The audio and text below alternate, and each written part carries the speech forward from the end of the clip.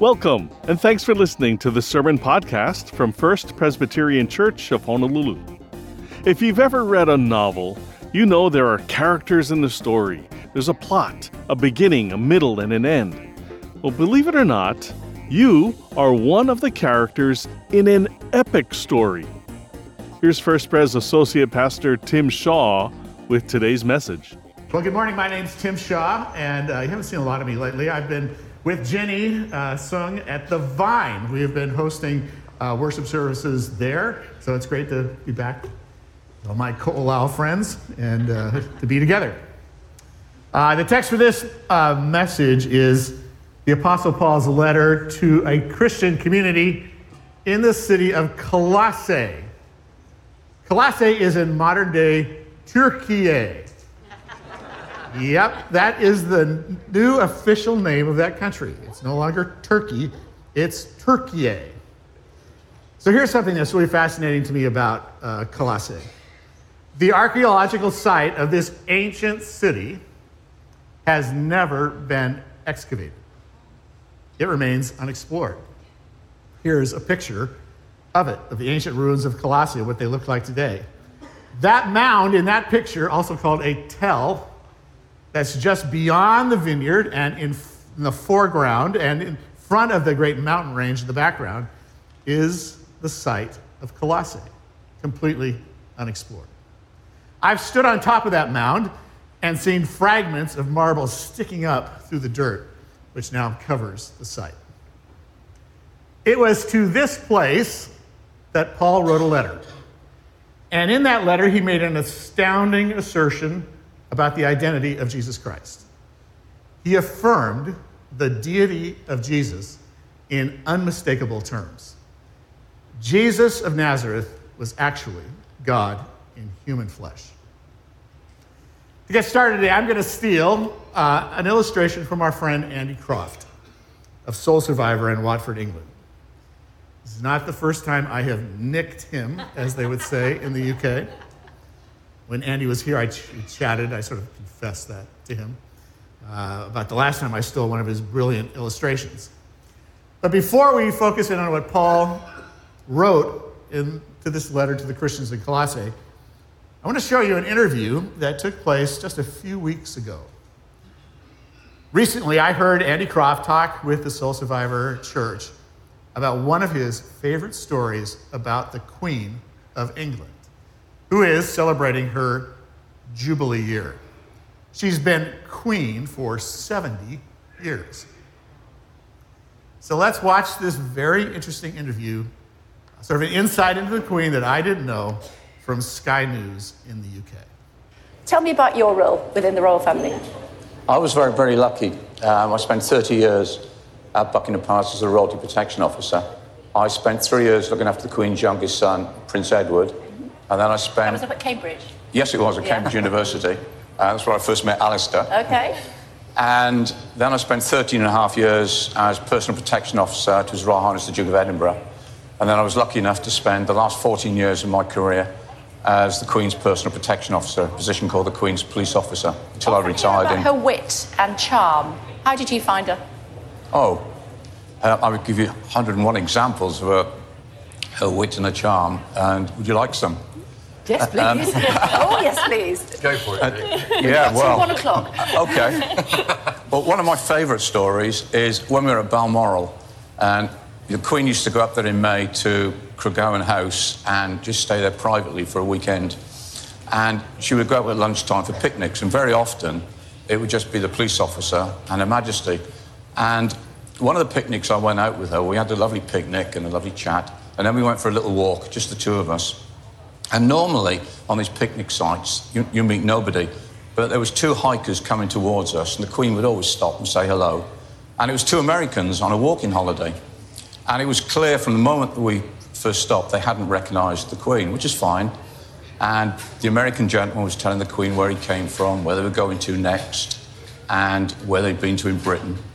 And I could see it coming, and sure enough, he said to Her Majesty, "And where do you live?" And she said, "Well, I live in London, but I've got a holiday home just the other side of the hills." And he said, "Well, how often have you been coming up here?" Oh, she said, I've been coming up here ever since I was a little girl, so over 80 years. And you could see the clogs thinking. He said, well, if you've been coming up here for 80 years, you must have met the Queen. And as quick as a flash says, well, I haven't, but Dick here meets her regularly. So the guy said to me, oh, you've met the Queen, what's she like? And because I was with her a long time and I knew I could pull her leg, I said, oh, she can be very cantankerous at times, but she's got a lovely sense of humour. Anyway, the next thing I knew, this guy comes around, put his arm around my shoulder, and before I could see what was happening, he gets his camera, gives it to the Queen, and says, can you take a picture of the two of us? Anyway, we swapped places, and I took a picture of them with the Queen, and we never let on, and we waved goodbye, and then Her Majesty said to me, I'd love to be a fly on the wall when he shows those photographs to the friends in America, and hopefully someone tells him who I am. Oh, that's brilliant. I love that story. I too would have loved to be a fly on the wall when our fellow American got home and started showing his pictures to his friends. Hey, look at this. Here's a guy that I met who has met the Queen. And here's me with some random kupuna senior woman. I don't know who she was, but she was with the guy who had actually met the Queen. So here's what I love about Andy's illustration. That American hiker just demonstrated that you can know about the Queen, you can have heard about the Queen, and still not realize who it is that's standing in front of you. And that story made me wonder, do we understand who Jesus Christ really is? I don't know about you, but I've been following the progress of the James Webb Space Telescope this week. It took about 20 years and about $10 billion to build that amazing scientific instrument and launch it into space. It's now in position 1.2 million miles from the Earth and has started to survey the universe. Let me show you just two of the images we received this past week. And as I stared at these images, I couldn't help but think about what the Apostle Paul says in Colossians 1, verses 15 to 20 about Jesus Christ. The claim that Paul makes is that Jesus Christ is the creator of all things. Think about that. In the images from the James Webb Telescope, we're looking back over 13 billion years. It has taken the light from some of those galaxies over 13 billion years to reach the James Webb Telescope. That's how vast the universe is. Consider the power it takes to create all that is in those images. And now, let's listen to what Paul says in verse 16 of Colossians 1. For in him, in Jesus, all things were created. Things in heaven and on earth, visible and invisible, whether thrones or powers or rulers or authorities, all things have been created through him and for him. Everything in those images was created by Jesus Christ, for Jesus Christ. Everything and everyone on this planet was created by Jesus Christ and for Jesus Christ. Do we really understand who he is? In Colossians chapter 1, Paul makes one of the clearest statements in the New Testament about the identity of Jesus. Paul is going to tell us who Jesus is, and what he says is unambiguous and astounding. This statement is a work of art. It's poetry. So if you are able, would you please stand for the reading of God's word? Speaking of Jesus Christ, Paul writes in Colossians 1, verses 15 to 20.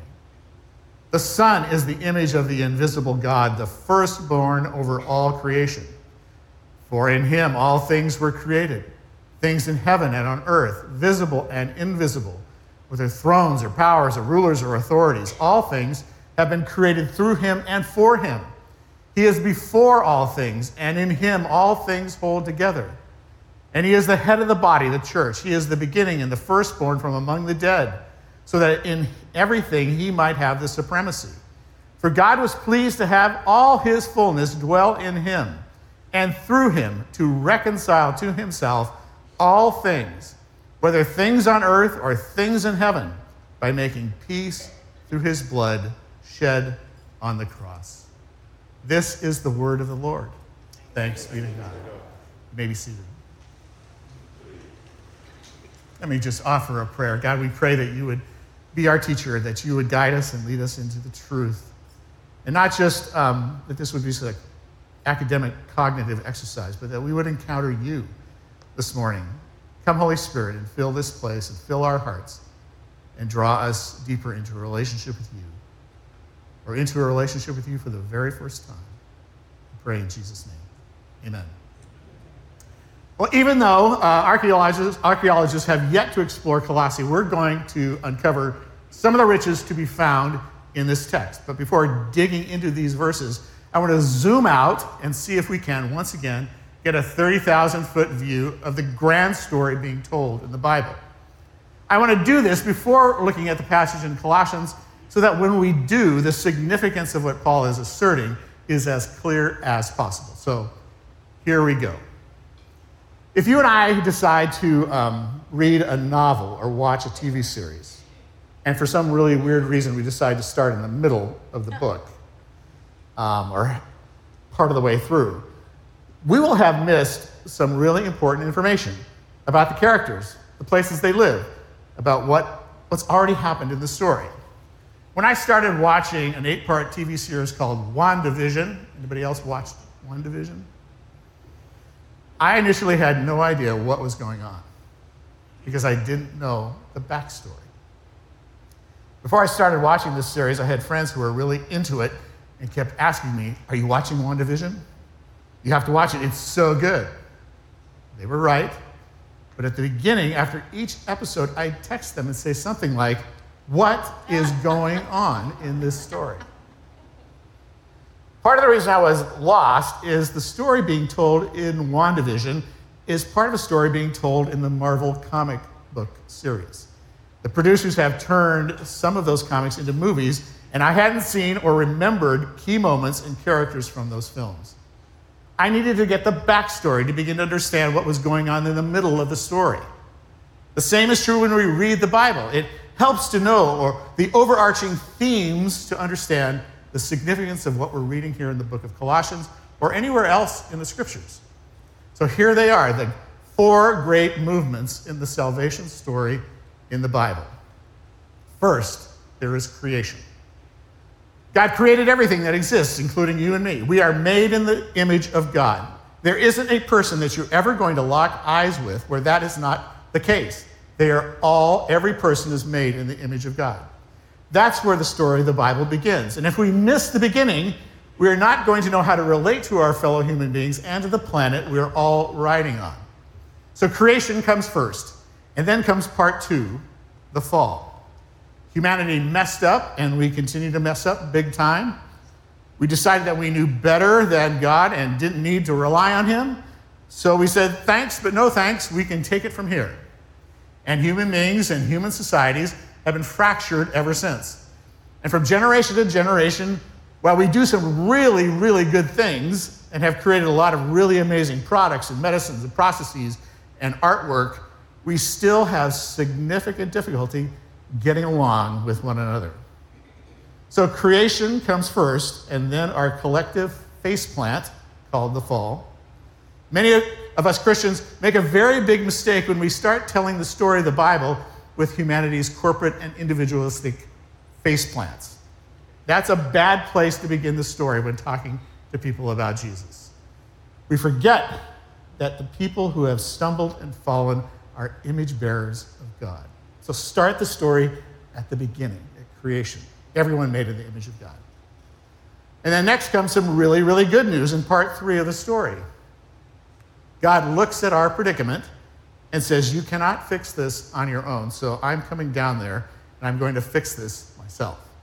So God sends his one and only son, Jesus, who comes to the earth and lives a perfect life and dies on a Roman cross for all the mistakes we have made. He takes on himself all of our selfish actions, all of our brokenness, all of the ways we have hurt others and ourselves, and dies in our place. Part 3 of the story is all about redemption. This is God to the rescue. He comes to save us because we can't save ourselves. We are now living in part 4 of this 4-part story. Jesus died, but was resurrected and has returned to God the Father. And God has sent to every person who puts their faith in Jesus the gift of his Holy Spirit. And we are now being filled and empowered with his Spirit. And we have a purpose. We are invited to join Jesus in what he is doing in his work of redemption. We're all headed towards the great climax of the story that God is writing. Knowing that great arc of the story being told in the Bible is super helpful. Knowing and understanding how the story being told in the scripture begins and how it ends will also play an important role in our ability to understand how we are to live our lives in the middle of the story. So we are created in the image of God, male and female, to bear his image in the world, to be God's under-shepherds. We are called into a relationship of love with our Creator and called to take care of all that God has created. You and I are called to cultivate relationships of radical respect and love for one another. But as every single one of us knows from personal experience, we have sometimes fractured our relationship with God and our relationships with others.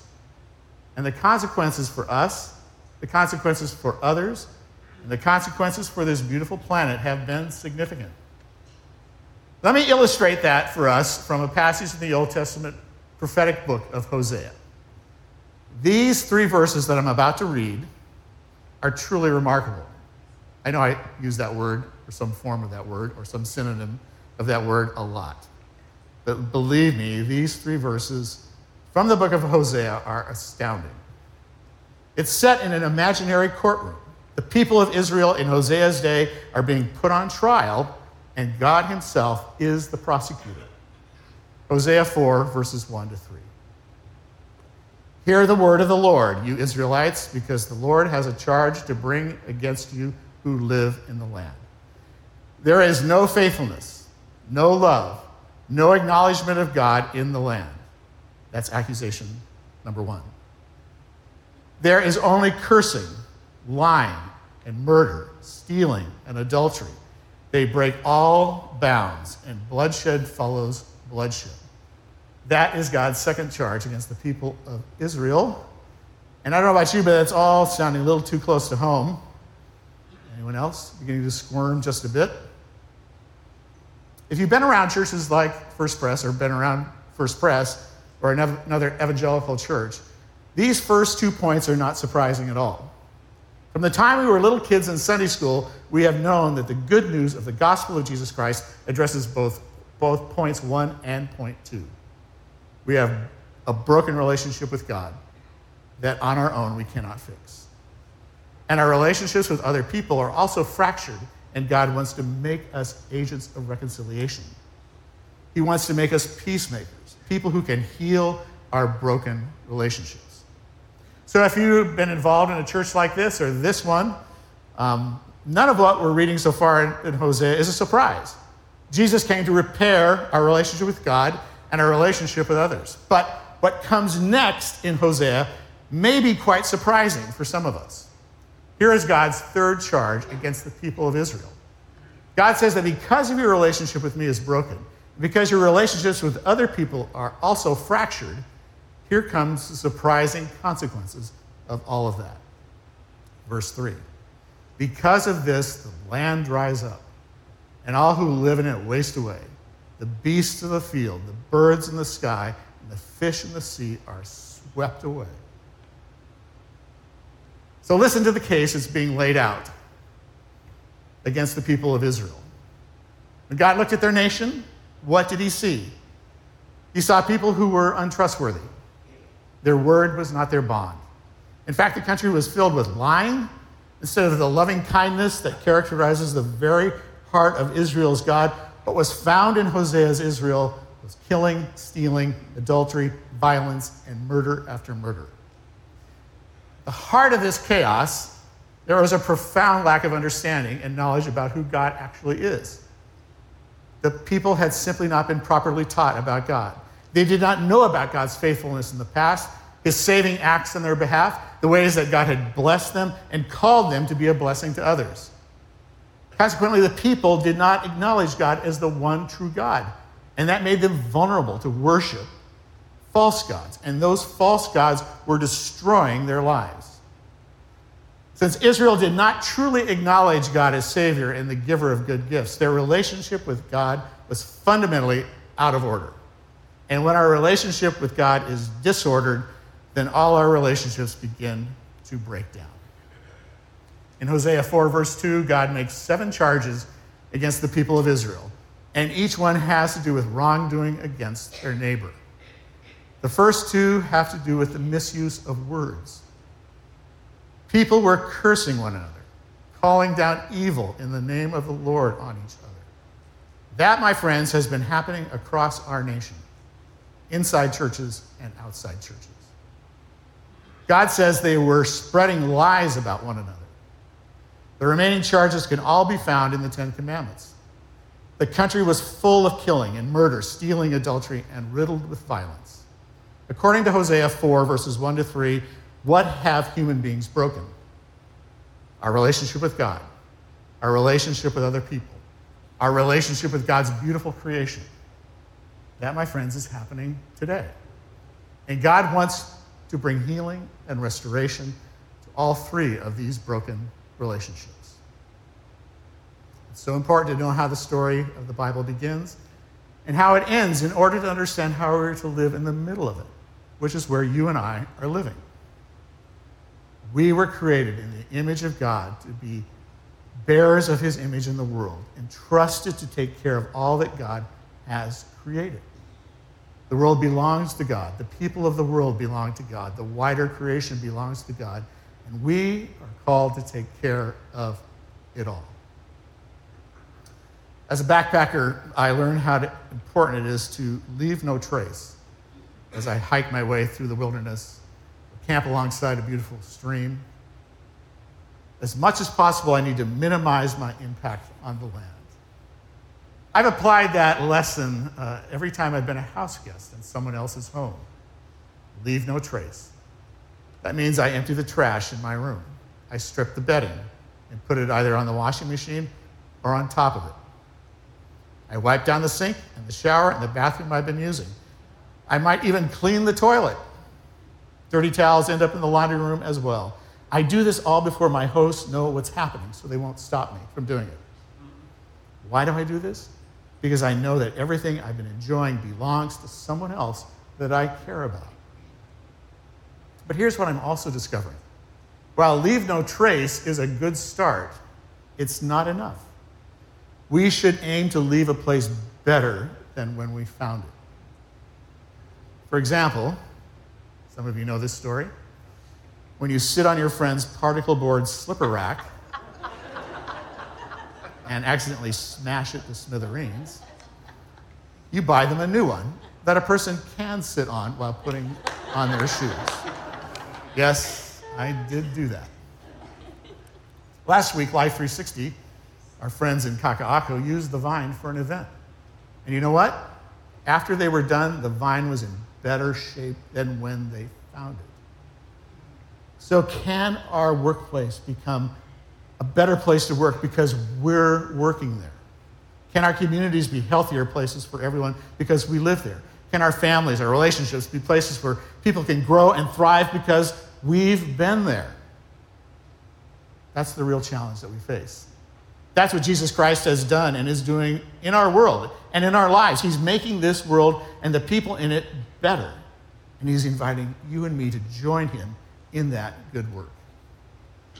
The people of Israel were called to be a blessing to the other nations of the world. Did they live that out? Not exactly. Are we, the Church of Jesus Christ, living that out? Or have we primarily been concerned about creating a fortress to escape from the world instead of being a conduit of God's blessing to the world around us? How does the story God is writing end? We know the answer to that as well. In the end, at the end of time, the earth and the heaven will be made new.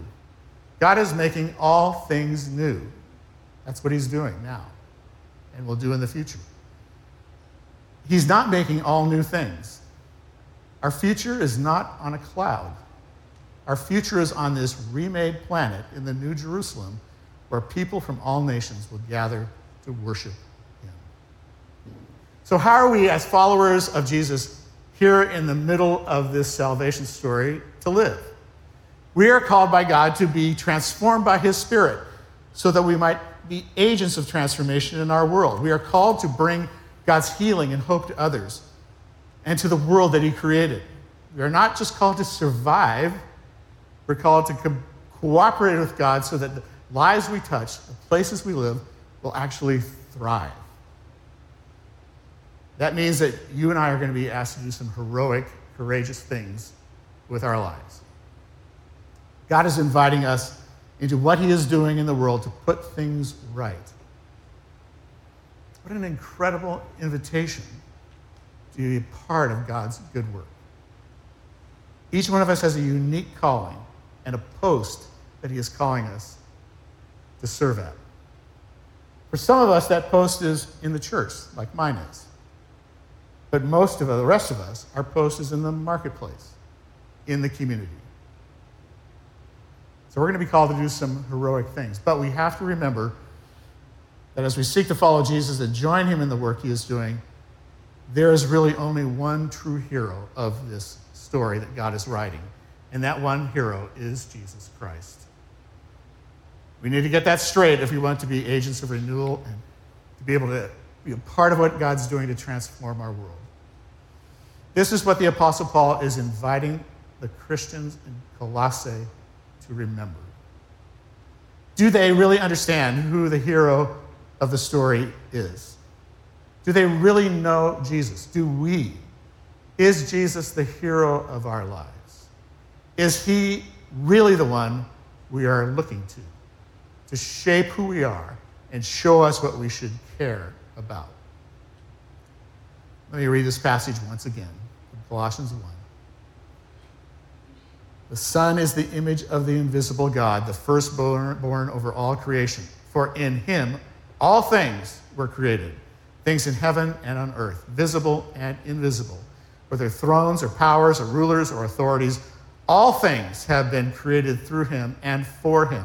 He is before all things, and in him all things hold together. And he is the head of the body of the church. He is the beginning and the firstborn from among the dead, so that in everything he might have the supremacy. For God was pleased to have all his fullness dwell in him, and through him to reconcile to himself all things, whether things on earth or things in heaven, by making peace through his blood shed on the cross. This, my friends, is what God has done and is doing for us in Jesus. This is the difference Jesus is making in our lives. The hope of the gospel is that Jesus is holding all things together. You and I live in a world that continues to fracture right before our eyes. Are we the cause of some of that fracturing? Most likely. And when we are, will we acknowledge that to ourselves and confess it to those we have hurt and join Jesus in seeking the healing and restoration of our broken world? Brothers and sisters, this is a very serious question. Are we contributing to the fracturing of our world by our actions or our words, by our anger and our unwillingness to listen and understand one another, or by our readiness to cancel people we don't agree with? Or will we be agents of reconciliation? Will we be a part of God's healing work in the world? The world desperately needs a community of people who will show how we can live in a different way. So how is God calling each one of us in our spheres of influence, in our homes, in our churches, in our workplaces, in the classrooms where we learn, to show this Jesus to others by the way we live our lives and by what we say? In the closing verses of Colossians chapter 1 that we didn't have time to read today, Paul tells us that we have incredible news to share. Paul calls it a mystery that has been hidden for ages and generations. We now get to disclose what was once hidden. And here it is.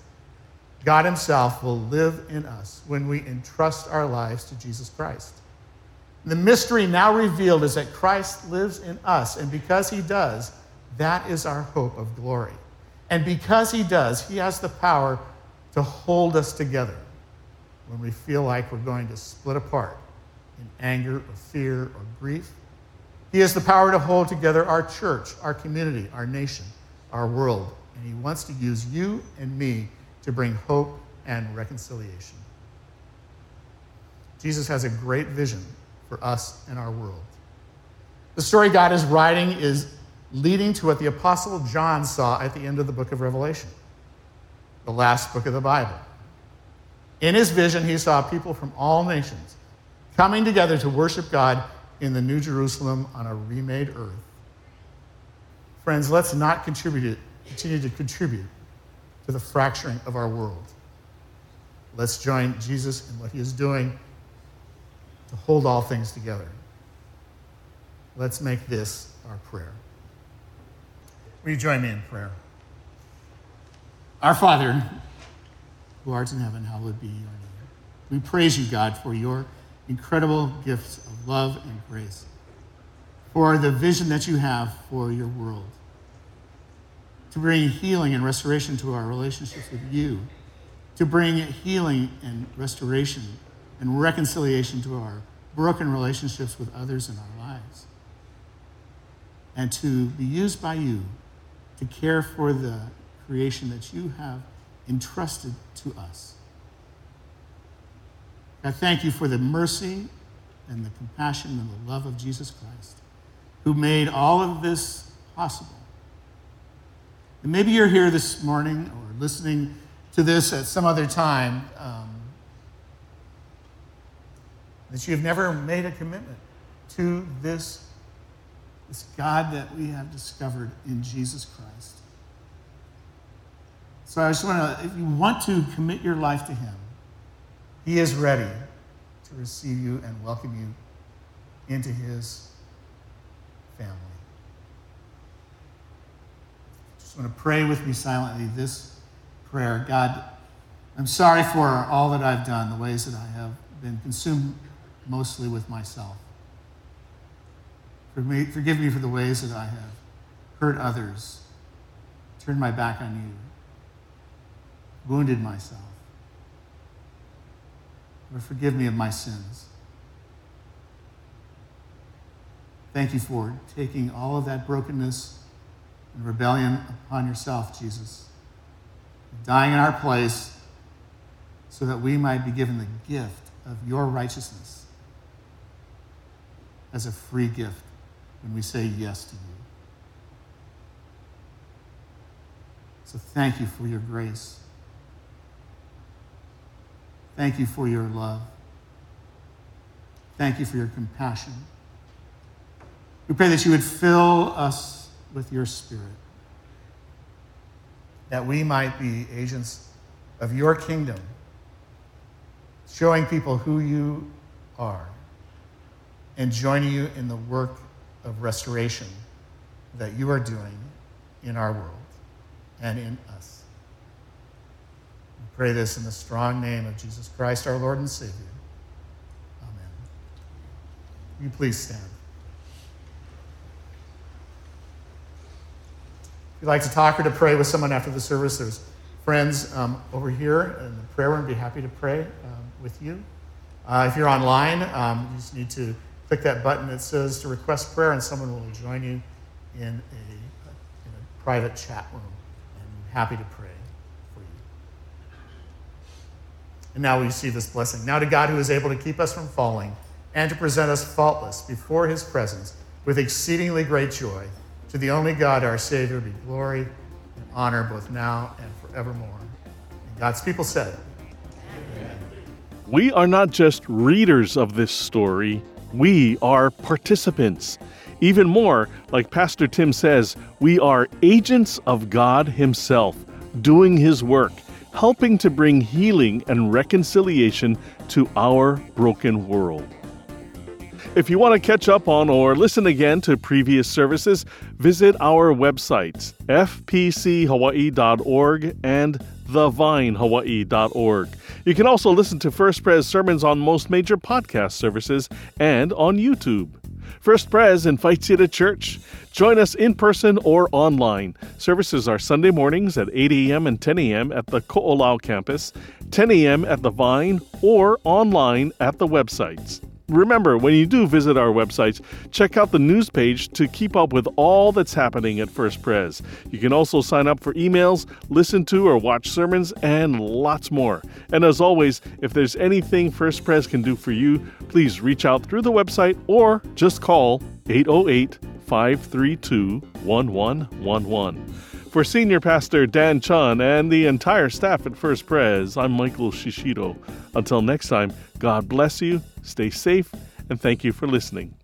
This sermon podcast is copyright 2022 and produced by the Media Ministry of First Presbyterian Church of Honolulu.